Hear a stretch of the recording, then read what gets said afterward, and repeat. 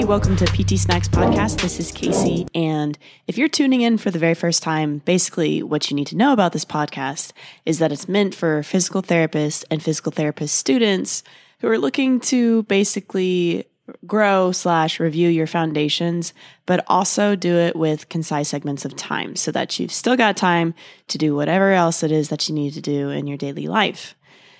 All right, so in this episode, basically we're talking about the rear foot. So we're going to talk about some of the joints in the area that make this up, some fractures that you can see that go wrong, and then how do you know whether someone has a fracture or not without just looking at an x-ray. So when we talk about the ankle, what I'm talking about is the rear foot or the ankle joint complex.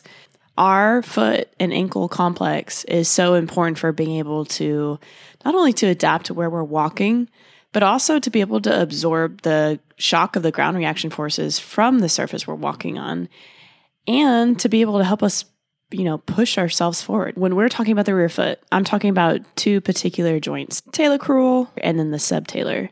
So talocrural, think of it like a hinge. We are looking for the joint that's more so responsible for dorsiflexion and plantar flexion. So the superior aspect of that is going to be made of the plafond of the tibia and then both malleoli, aka the medial and the lateral malleoli. So this actually makes up the ankle mortise, which is just a term in carpentry for how they make really sturdy connections between furniture. That's the superior aspect. Below it is the talus, and they're connected by the trochlear surface of the talus. So the talus is going to be wider anteriorly and narrow posteriorly, which means that when you go into dorsiflexion, essentially what you need to know is that it's going to be a tighter fit because it's wider into that ankle mortise, and then a little bit more open packed when you go into plantar flexion. So something important to look at when you're considering, like, for example, closed chain movements versus open chain, or like, how should I assess this joint? What position would put the joint in a position that would allow me to do so more easily? Okay. Now, when we're talking about fractures in this area, aka the talocrural, we're looking at things that probably involve one or both of the malleoli. So these patients, it's going to be painful. They're going to have a lot of swelling. They can't really weight bear very well. So with this area, if it's a stable fracture, they're just going to cast them up for 4 to 6 weeks, slowly get them up and running from there.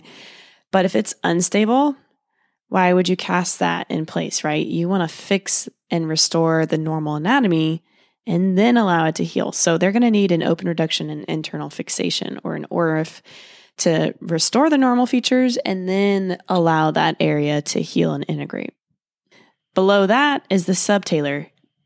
Get it? Because sub means below, like a submarine, right? So subtalar is more so responsible for inversion and eversion.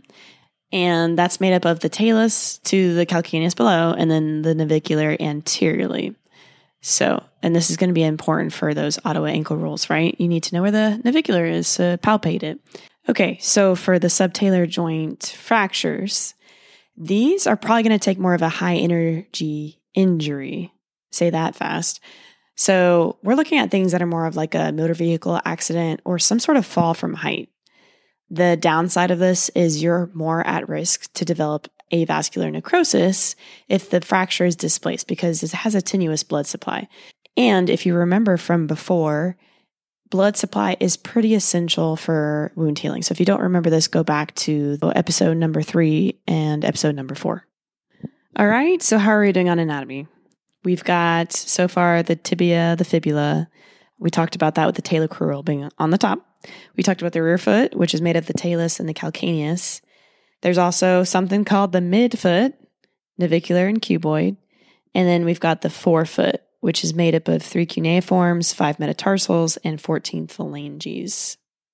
So for the Ottawa ankle rules, this is a pretty good measure, right? We've got sensitivity of 0.98 and specificity of 0.32. So it's got some pretty good sensitivity here. It's meant to see with patients who have an ankle or midfoot injury, who does not need an x-ray. So the rule goes like this. They must get an x-ray if, number 1, they have an inability to bear weight on the affected ankle. Number 2, bone tenderness along the posterior aspect of the distal 6 centimeters of either the medial or lateral malleolus. Number 3, point tenderness at the proximal base of the fifth metacarpal. And number 4, point tenderness over the navicular bone.